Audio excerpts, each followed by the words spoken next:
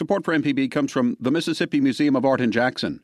What Became of Dr. Smith by artist Noah Satterstrom is on view now through September 22, 2024.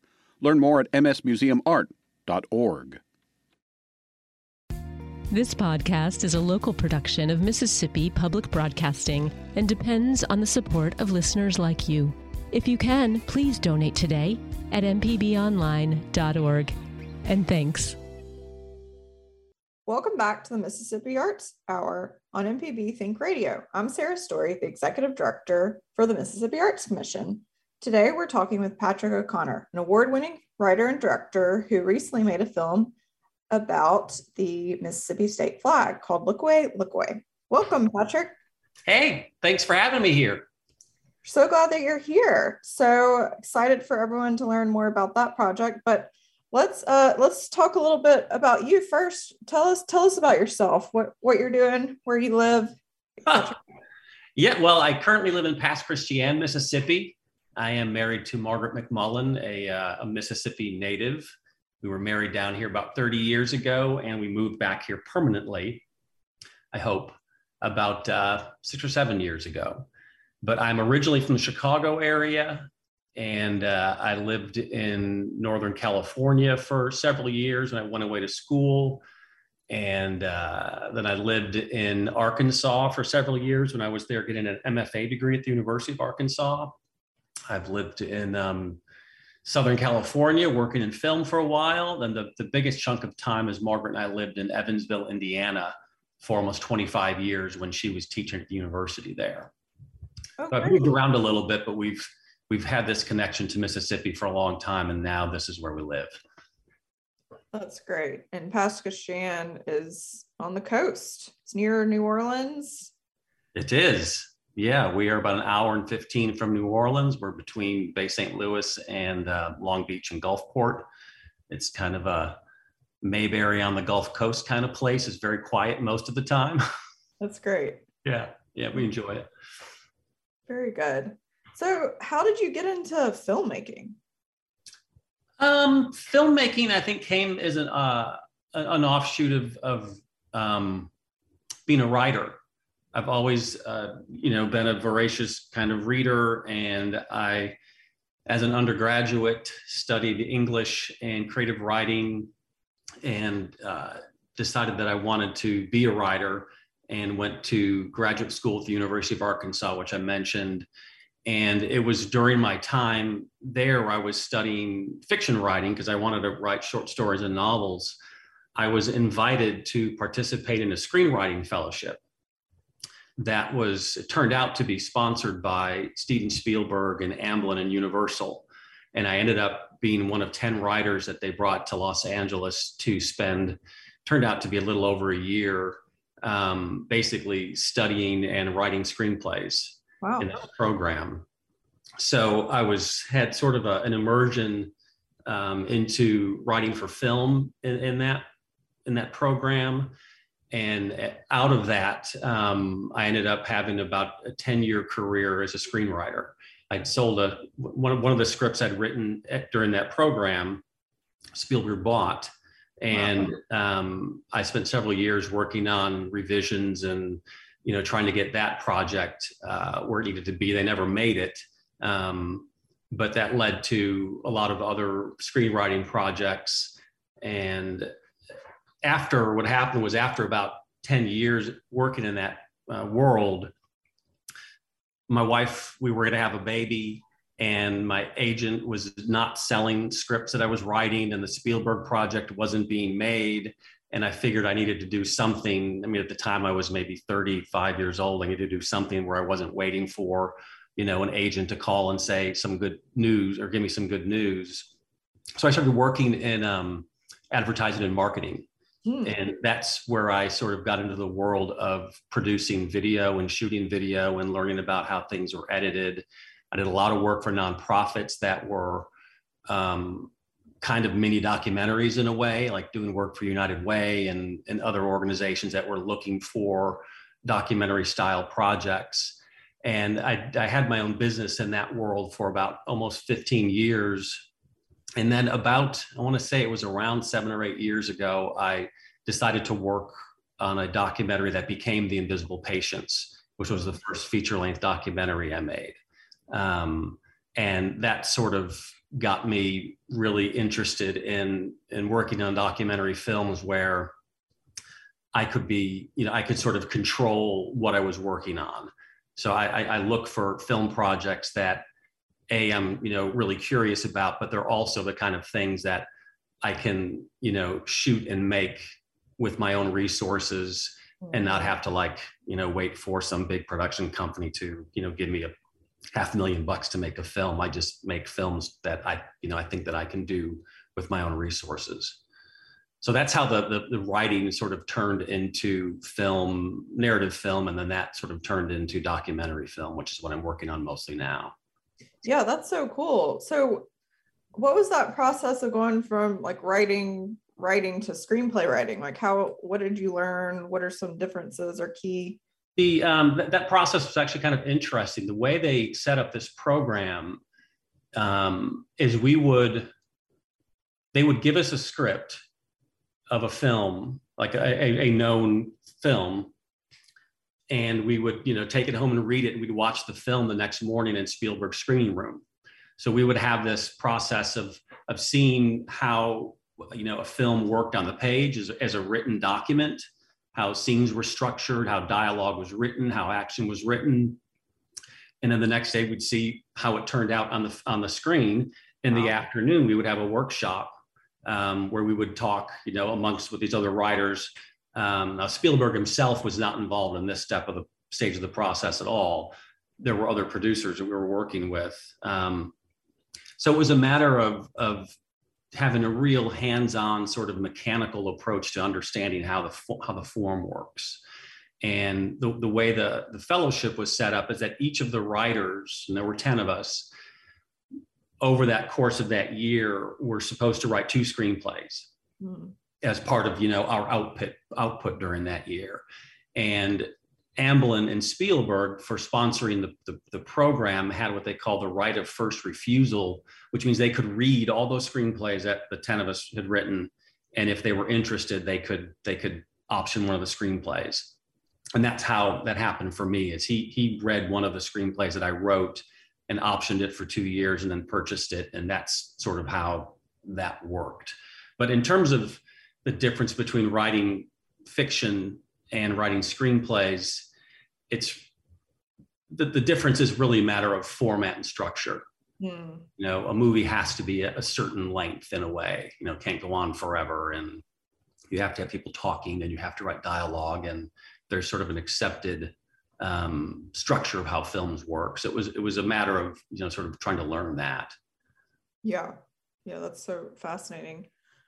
So for documentaries, do you write, how do you structure a documentary? Do you write screenplays, or is it just a completely different approach? For me, it's a completely different approach because the projects that I take on are sort of, I think the word we use is longitudinal. It's like I take on a project that I'm going to jump into and then follow to see where it goes.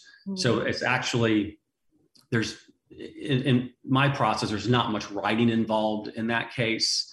With The Invisible Patients, there never was a script because there's no narration. I mean, the whole film is carried by what you see the nurse practitioner in the film and her patients do over the course of this year. But for Look Away, towards the end of shooting and during the editing process, I came to the conclusion that that the audience was going to need a narrator, and it ended up being my voice. So on that project for Look Away, I spent months and months writing a script for myself to read over the course of that 90-minute film. So that project sort of turned into a script writing project as well as a shooting and editing experience. That makes sense. Yeah, but it just came later on rather than. Yeah, and I had intended not to do that at all. That wasn't my intention. I'd wanted the story to sort of carry its, tell itself through the actions of the characters. But there's so much more involved in that story around the Mississippi state flag that it just couldn't be told only with the people in the film who were talking. There was a moment when we were going through the edit process where I watched the film, an early cut of it with some other filmmakers. And there's this gentleman up in Chicago named Gordon Quinn, who's a founder of a big documentary film production company called Cartemquin up there.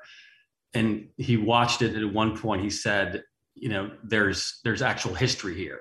And I think the viewer really needs to know what needs context for the story. And that's sort of the moment where I thought, I'm going to have to figure out a different way to do this. The film won't work if it's just the characters talking about what they think and what they believe. We had to sort of get into the history. Yeah. It's a lot. Yeah, there's a lot there. And I learned a lot of it, you know, as I went. Mm-hmm. Yeah. You know? Yeah. So how does music fit in with documentary? Like, how does soundtracks or, you know, like at what point do you start figuring that part of the film out? The figuring out part of it, I think, happens for me along the way. I'm always like collecting music, thinking this might be the kind of music I'd like to hear under a particular scene, but it doesn't really happen. In my case, working with the composer doesn't really happen in earnest until you've actually got something close to a really late stage rough cut or a fine cut, because they start working specifically to length in various scenes. And you know, my approach to the music is finding sounds and musical pieces that enhance the scene, and you know, try to highlight or emphasize certain elements of it, or to help establish a mood without dictating it. I mean, it's sort of a delicate balance. There are a lot of times film music, especially in documentaries, that the music will like overtake the film, and you'll hear that the filmmaker's trying to tell you how to feel about something. And the balance for me is trying to make the music add something to it and help connect themes throughout the film without hitting the viewer over the head with, okay, now feel sad, or, you know, now you should be scared now. So it's a delicate balance. But I feel like the work Eric Phillips did on the film, you know, really sort of works well in this particular film. Yeah, definitely. Do you use the same composer for every film, or do you switch it up? No, switched it up. I mean, with this next project I'm working on, I would love to work with Eric again if we can. The first film that I made, The Invisible Patients, I work with a composer in the Evansville, Indiana area. And I tried to find a composer here in Mississippi to work with, but just could not find a good fit. So I ended up working with Eric, who lives in Portland, Oregon. So we did the whole thing remotely. Wow. Yeah, this was height of the pandemic. And I had planned actually to spend some time with them, but it was impossible. So the whole thing we did over Zoom and sending music files back and forth. And it worked out well. I don't think it's necessary to be in the same room with a composer. And I think a lot of them would prefer you weren't there, you know, so that they can just do their work, you know? But yeah. What was the pandemic like for you as a filmmaker? Did you have to pause projects, or were you able to continue? Didn't have to pause, had to shift all the post-production work from sort of in person to all virtual. We were pretty far along in the edit at that point when the pandemic hit. And editing also is something that, you know, I think most editors would kind of prefer the filmmaker, the director wasn't sitting next to them the whole time, because they can just work better and faster that way. So a lot of that was done remotely. We had finished shooting most of the film before the pandemic hit, but then after, you know, we'd actually had a cut of the film done around the time the pandemic started. And when the murder of George Floyd happened up in Minneapolis, that sort of reset the whole sort of dynamic of the flag debate in Mississippi. And I did have to shoot quite a bit more during the pandemic, which was really difficult because it always involved wearing a mask. And we talked to people. I think if you've seen the film, a couple of the interviews at the very end, the people are wearing masks. So that, you know, it made things more difficult, but there was really, you know, nothing to be done about it. I mean, right. we shot at the Capitol during those last few days while the legislature was sort of working out the details of what bill they were going to come up with and get that flag vote. And like 3 days later, something like a third of the legislators had COVID. So it was pretty rough. It was a risky enterprise, but I felt like I just had to do it. Yeah. No, that's so interesting. Well, I really enjoyed the film. Oh, thank you. It's hard to watch, but it's good. And it was really helpful. It was helpful for me to see because I moved back to Mississippi in November of 2020. And so all of that had already happened. So I didn't really know how in depth that process was of changing the flag, the history of the context. So it was very helpful. I really enjoyed getting to learn more about that. Yeah. Well, I try to warn people before they see it that it is a really tough watch. It's just the nature of the debate and the nature of what happened and how it played out.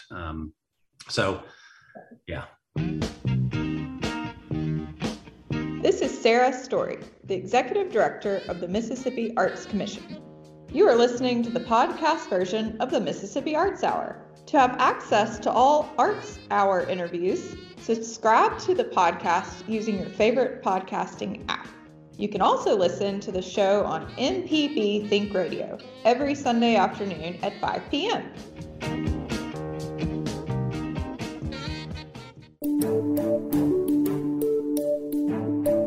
Hi, I'm Dr. Jimmy Stewart, Professor of Internal Medicine and Pediatrics at the University of Mississippi Medical Center. On the original Southern Remedy, we answer questions about all aspects of your health and share some of the latest medical information in the news. You can listen to the show on Wednesdays at 11 on MPB Think Radio, or you can subscribe to the podcast by searching for Southern Remedy on your preferred podcasting app. This is an MPB Think Radio podcast. Welcome back to the Mississippi Arts Hour on MPB Think Radio. I'm Sarah Story, the Executive Director for the Mississippi Arts Commission, and today I'm talking with Patrick O'Connor, an award-winning writer and director who recently created a film about the state flag of Mississippi called Look Away, Look Away. So we'll talk a little bit more about that film now. So Patrick, do you want to give us some context for Look Away, Look Away and how you decided to make that film? Yeah, part of it had to do with the timing of when Margaret and I moved back down here to Pass Christian. That was the fall of 2015. And if you recall, in the summer of 2015 is when Dylann Roof murdered those folks in the church in South Carolina. And that horrible event sparked this big national debate over Confederate symbols and the appropriateness of Confederate symbols in public spaces.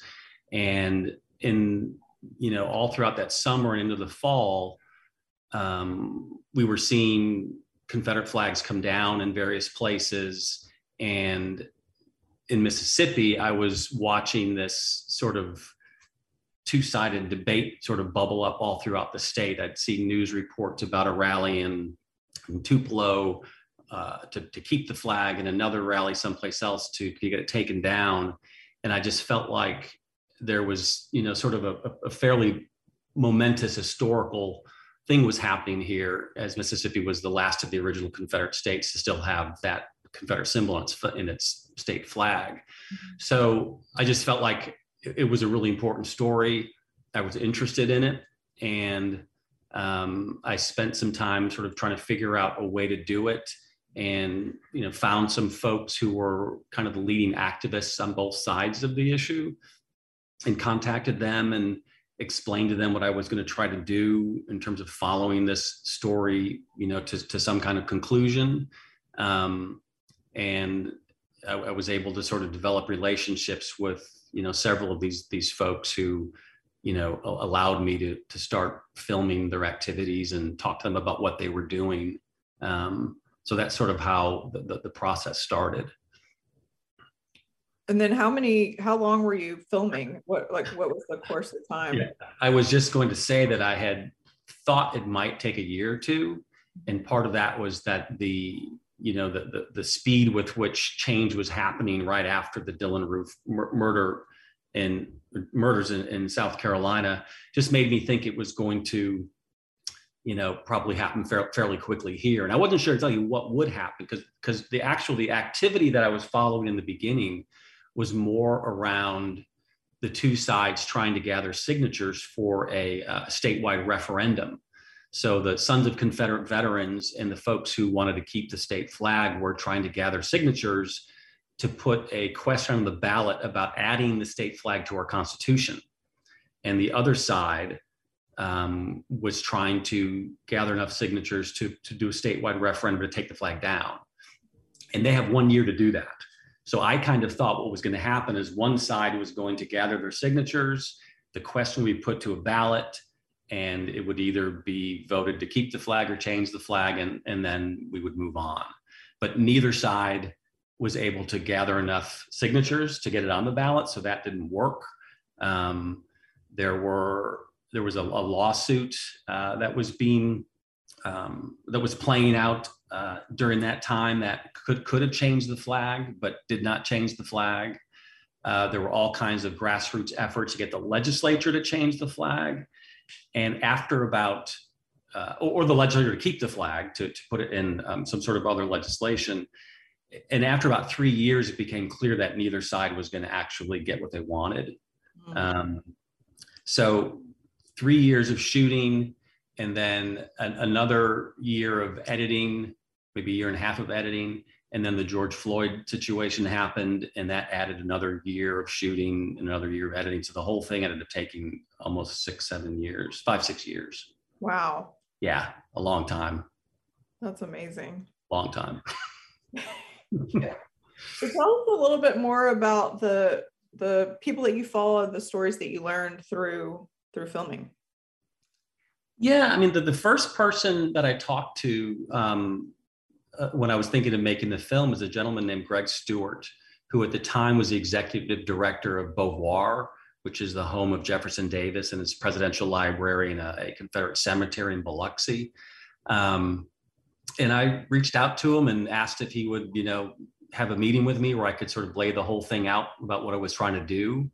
And we had a meeting in his office for an hour and a half, and he told me about his involvement and what his side was trying to accomplish. And when the meeting was over, this is actually kind of a funny story. I was walking back out to my car and checking my messages. And by the time I'd gotten to my car, Greg had emailed about 7 or 8 of his sort of other, I guess you could call them sort of leaders in the Sons of Confederate Veterans and the Heritage effort. An email he CC'd me on and said, I just met with a filmmaker named Pat O'Connor. He wants to make a film about the flag fight. He's not one of us, but I trust him. And if he contacts you, feel free to talk to him about the film. So he introduced me to a lot of people who ended up being part of the film over all those years. So I owe a debt to Greg for doing that. Then I also met with Sharon Brown. She lives up in Jackson. She was one of the founders of an organization called the Flag for All Mississippians. And then through her, I met Leah Campbell, who was another activist in Ocean Springs. I guess part of that, the filmmaking story there, the part of the filmmaking process is getting to know these people and some of their life experiences and how they, sort of end up at this stage in their life where they have these sort of strong feelings one way or another about the flag. So yeah, I got to know these people fairly well over this time. Yeah. Did they watch the film? Yes. Yeah. Part of my process, and I think a lot of documentary filmmakers do this, is when I get to a fine cut stage where we haven't locked the picture down, but we think we've got the film we want. I'll watch the film with each one of the main people in the film. Okay. So then we had to do it over Zoom for the most part, but I watched the film with George Johnson and Michael Putnam. And there were a few other folks. I watched it with Sharon and Leah. And the idea being that I want them to feel comfortable with how they are portrayed in the film. And the idea being that if they felt that something was unfair about them, or if I had edited something that misrepresented them, they could sort of point it out to me and and if, I could change it if that was necessary. So I showed the film, I want to say, to about 6 or 7 of the folks in the film to sort of get their sign off on, yeah, okay, I understand what you're doing here, and you've portrayed my part fairly. So they all watched it. And then when we premiered the film at the Oxford Film Festival back in 2021, I invited all of those folks to the premiere in Oxford to watch the film together and to participate in the Q&A afterwards. And that was something I always imagined wanting to do with the film. As I was editing it and making it, I wanted it to be a film that both sides could look at, watch, and understand, and sort of feel good about their involvement in it. Right. And also to understand what the other people in the film, where they're coming from. So having all of those folks up on a stage, I mean, many of them hugged each other, and they found things that they have in common with each other. Wow. I think they have a respect for each other that they maybe did not have before. So, they've seen it, and they've seen it together, and they've had some time to talk to each other about the film, which is something I'm pretty happy about. Yeah. I mean, I'm not going to claim that any of them are now best friends and hang out together much, but I think they have a much better understanding for the other person's perspective because of that process. Yeah, that's incredible, because in the film, it is just like cringe-worthy how contentious both sides are, because they really care and really believe in what they're. And that was one of the harder parts for a certain period of time of making the film, is I got to know these folks really pretty well. I mean, I spent a lot of time with a lot of them. I mean, we shot over 350 hours of footage. Wow. There's a ton of footage for a 90-minute film. So there's hours and hours and hours of interviews and time spent with folks that never got into the film. So my point being that I've spent a lot of time with them, and I really enjoy spending time with them, and would consider them, not close friends, but friends of mine. And the notion that they really, really did not like each other was difficult, because I kind of tend to want my friends to also be friends, like most of us do. Right. So it was really tough going back and forth from these various, places and groups of folks, and knowing that they really did not like each other or have much respect for each other's perspective on this particular issue. So having that screening and seeing them together and being civil, and like I said, there was some actual hugging that happened between some folks was encouraging. Yeah, that's really neat. Wow. And so you had mentioned that you didn't know where the film was going when you started it, but then it ends. Tell us about where you ended the film. So the film ends, and if I'm answering your question the right way, the film ends when the flag has been changed. I mean, we see that it's not not a spoiler issue here. Most people who know the story know the flag eventually changes. So we were there to shoot when the flag was taken down. When the old flag was taken down, we were there to shoot the putting up of the new flag. And, to me, that was, how the film ends. But then there's sort of a coda at the end that explains, that the coda at the end is when I ask each of the main people in the film a question about how they identify themselves. So I asked them the question if they identify themselves more as Mississippians or Americans. And for me, the answers were kind of interesting. It was very, very interesting. That really threw me. I had never thought about or heard somebody ask that question before and get such strong responses. Some people were very much, we're Mississippians first, and some people were very much, we're Americans first. So it's just and which person from which side says what is pretty obvious, but there's one little twist at the end. But I started asking that question because after a while it became really clear to me that and I think I use this line in the voiceover towards the end of the film, it's that how you feel about that symbol is about how you identify yourself. And somebody who thinks of themselves as an American first is probably not going to have, super strong feelings towards the Confederate flag. But somebody who really thinks of themselves as a Mississippian or as a Southerner as their primary identity does. That is their flag. Now, if I were to ask that question to say someone from Illinois, do you consider yourself an Illinoisian or whatever the word would be, or an American first? They wouldn't even know how to answer. They wouldn't even know why you're asking the question, because there's nobody in Illinois really, in my experience, has that connection to Illinois that's that strong. You wouldn't get that, I don't think, in Indiana. It's just people just don't think of themselves that way there. That's my sense of it. Yeah. I think I lived in California for quite a while, and I think Californians have a very strong sort of identity as a state and as residents or citizens of a state. But I think it's much, much more strong here in Mississippi and the South in general. That's really interesting. I never thought about it that way, because I can totally see that now that you're saying that. And I would say another California-like example would be Texas. Like my husband is from Texas, and sure, a Texan.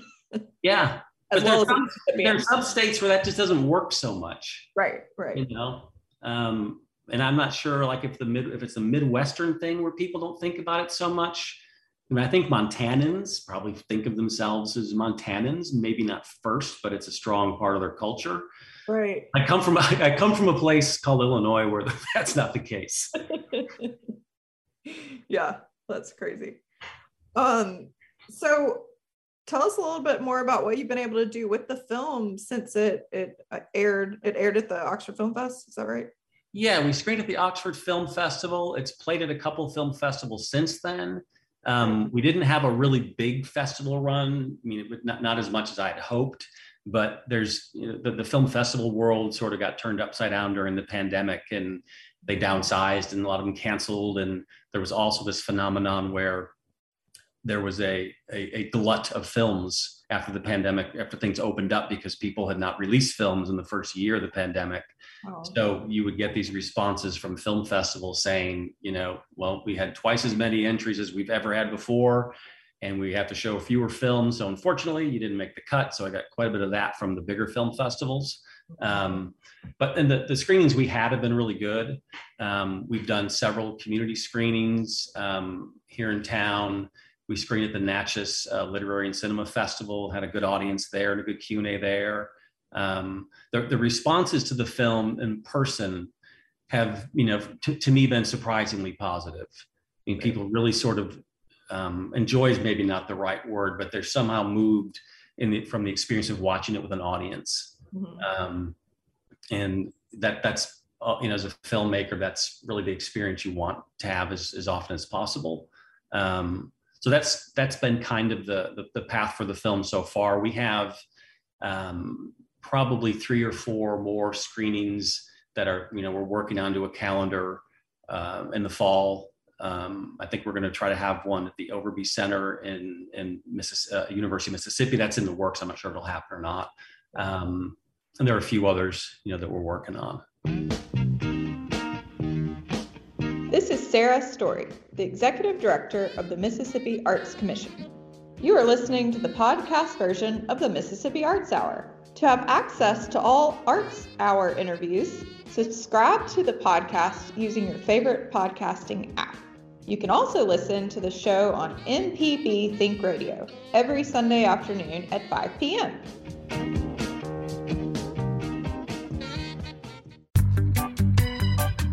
What is Chalkboard Chat? It's an MPB education podcast. It's a variety show providing information and resources for teachers, students, parents, guardians, and everyday people on various topics. It's learning something new with every publication. Chalkboard Chat.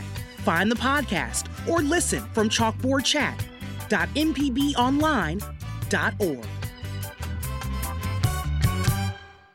This is an MPB Think Radio podcast. Welcome back to the Mississippi Arts Hour on MPB Think Radio. Today I'm talking with Patrick O'Connor, a writer-director who most recently made a film, Look Away, about the Mississippi state flag. Thanks for being here, Patrick. Hey, thanks for having me.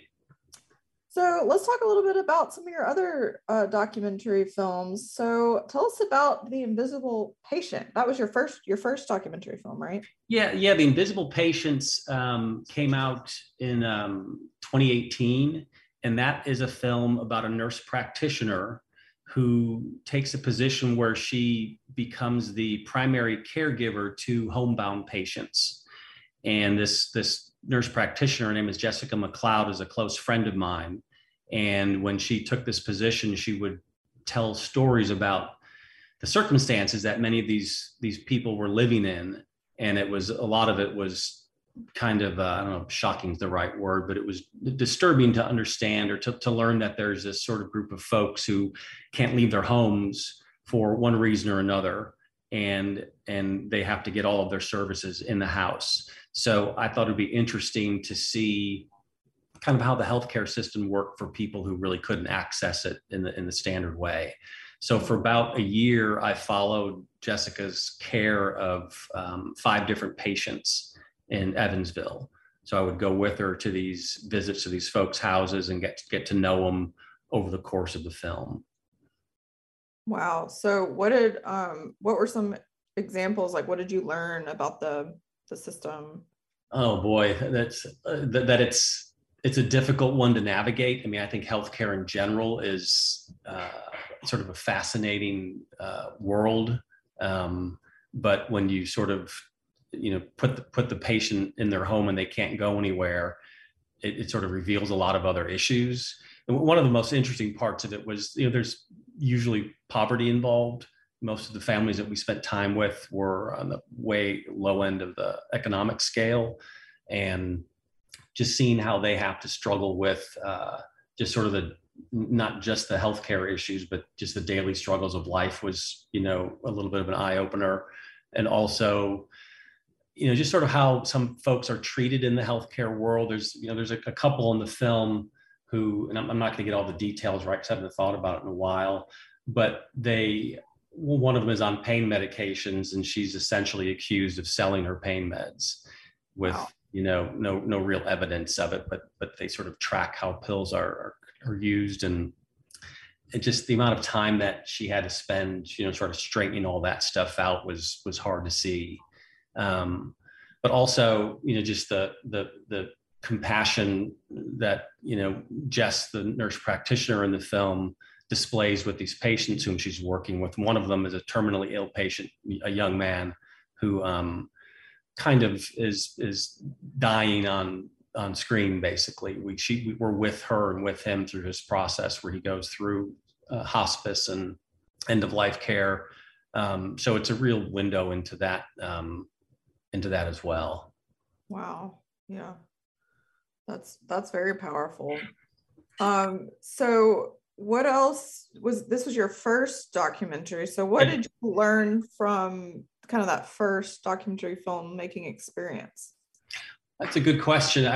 Top of my head, a couple of things from a practical shooting perspective. It was, I learned a lot about how to shoot verite scenes.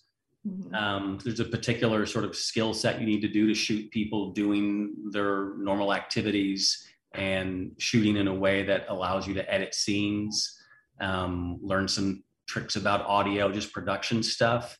But I also think I learned a lot about just the amount of time and patience it requires to tell stories in this way, where you're not dictating the action and you just have to sort of follow how a story goes. So there's a certain amount of patience involved. That one I shot for about a year. That one wasn't a super long project. At the time, it felt like a long time, but it really wasn't. So patience is a big part of it, I think. And I'm working on a new film now that's also a healthcare themed film. I can talk about that a little bit if you'd like. Yeah. Tell us about it. About 5 years ago, a mutual friend introduced me to a woman named Amber Olson here on the Mississippi Gulf Coast. She and her family live in Ocean Springs, and her daughter had been diagnosed with a ultra rare fatal genetic disease called multiple sulfatase deficiency, which is something I'd never heard of before. It goes by the initials MSD. And she was looking for someone to make a fundraising video for them. They had fairly recently gotten this diagnosis, and the doctor pretty much told them that there was no cure for this disease, and most children who have the disease die by their 10th birthday. And really all you can do is just make her comfortable and, kind of live your life as best you can. And Amber and her husband are the kind of people who are like, we're not going to accept that. We're going to see what we can do to, find a treatment or a cure. And they were going down that path, which is when I got involved to help them make a fundraising video. So I met with Amber to talk about this video project. And as she was telling me her experience with the disease, I thought that there was actually a bigger film here. And kind of the moment that made me think that there was really something to be explored is she had, in this process at this time, she had connected with a woman, I think she lives in Arizona, whose child has or had a very similar disease. It's a lysosomal disease. And what these particular diseases are like different versions of the same kind of disease. And this woman had successfully raised quite a bit of money, and she was deep in the process of doing research to find a cure for this particular disease. And Amber was talking to this person, and she told Amber that she had just purchased a herd of sheep in New Zealand because she needed a herd of sheep for large animal testing, which is part of the FDA process. And Amber's first thought was, I have to go buy some sheep. And when I heard that, I thought, this is insane. Not that Amber's insane, right, but what it revealed to me is that when a family gets this sort of ultra rare disease diagnosis, they're almost entirely on their own to figure it out. Wow. There is really no phone number to call. There's no government agency for families with children with rare diseases. Almost in every single case, it's up to the parents to figure out what the research could be, fund it, look for grants, raise money, do the whole thing. And here was this woman who, a perfectly capable, smart person, was being asked to figure out how to cure this incurable disease. Wow. And I sort of had the sense that she was in a super vulnerable place, and that they were just trying to navigate what to do about their daughter. Her name is Willow. And I thought, this is something that for me almost seemed shameful that, in one of the wealthiest countries in the world, and it was 2017 at the time, that this woman, Amber, was having to figure this out by herself. And, Wow. and that's being replicated all over the world, or all over the country. There are families that get this news and really have nowhere to turn. So the film follows, and I've been shooting now with her for almost 5 years, follows her and her family's efforts and their daily life of, what it takes to try to raise money and find a cure for a disease like this. Wow. Yeah. That is a lot. Yeah, it is a lot. It's going to be an interesting film. So are you finished, or is this still continuing? This is still continuing. Yeah. I mean, this is, we could be shooting for a couple more years. Mm-hmm. They're still working on fundraising. They have been doing some incredible research around gene therapy. That's been very, very promising, Mm-hmm. but it's just a really difficult thing to do, especially when you're not like, you don't have like institutional resources. Right. They have, it's the thing with the ultra rare diseases is that, like, the traditional industry folks have no interest in it because there's just not enough patients. With something like multiple sulfatase deficiency, I think Amber told me when Willow was diagnosed in 2016 or 17, there were a handful of other known cases. Wow. A handful. I mean, literally, maybe 10 or 12 kids who had it, if even that. So a pharmaceutical company isn't going to spend millions of dollars researching, a treatment for a drug that's only going to be used that infrequently. So it's a constant uphill battle. And then you add, FDA regulations and just the sheer, amount of money it takes to do this kind of research. We're talking millions of dollars. So it's an ongoing process. It's there's really promising research. They're fairly certain that the research is going to work, but they just have to get it to a point in terms of fundraising and getting all the sort of research ducks lined up to get into a clinical trial phase where they actually try the gene therapy treatment on a child and see what happens. So that's, they're doing a big fundraising push right now to get to a point where they can fund that process and see for a fact that the gene therapy treatment works. Wow. Yeah, that's crazy. So how old is Willow now? Willow, I think, just turned 8. It could be off by a year or so. So yeah, I mean, her health has declined. I guess, a doctor would say fairly predictably. The disease basically attacks all the main systems of your body, the nervous system, muscles, bones. So when I first met Willow, she could walk, and she could sort of play and do that kind of stuff. She's never talked. But now she's on a feeding tube. She's immobile. She's, in a stander most of the time when she can't walk or crawl or really move much on her own. So it's a really tough disease, and I'm hoping that the work on the film is ultimately going to help them get to where they need to be in terms of awareness and fundraising. Yeah, that's crazy. So have you been traveling? Do they have to travel to go to different doctors, or what? Yeah. One of the first trips I did with them is we went to North Carolina to spend time with a researcher there who's one of the leading researchers in gene therapy, called Dr. Stephen Gray. And he was at the University of North Carolina at the time. He has since moved to UT Southwest in Dallas. But the first trip I made with Amber was to have a meeting with him to sort of figure out if he could take on MSD as a disease, because he's got several of these other, I think he would use the word programs for other rare diseases that he's trying to cure with gene therapy.